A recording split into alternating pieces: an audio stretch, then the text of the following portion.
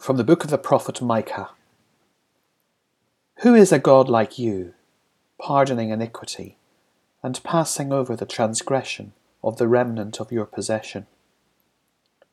He does not retain his anger forever, because he delights in showing clemency. Clemency is a beautiful word, but not one that we use very often. The Hebrew word is chesed, which means mercy, clemency, kindness, or loving kindness.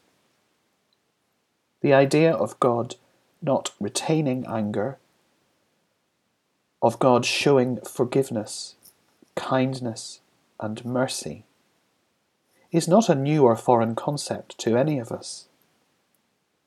But yet it is so often overlooked, forgotten, or ignored, because we find it hard to forgive ourselves.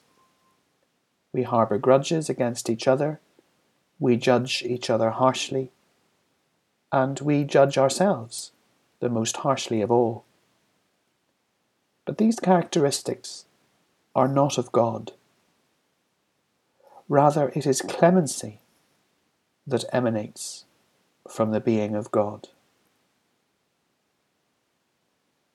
Who is a God like you, pardoning iniquity and passing over the transgression of the remnant of your possession?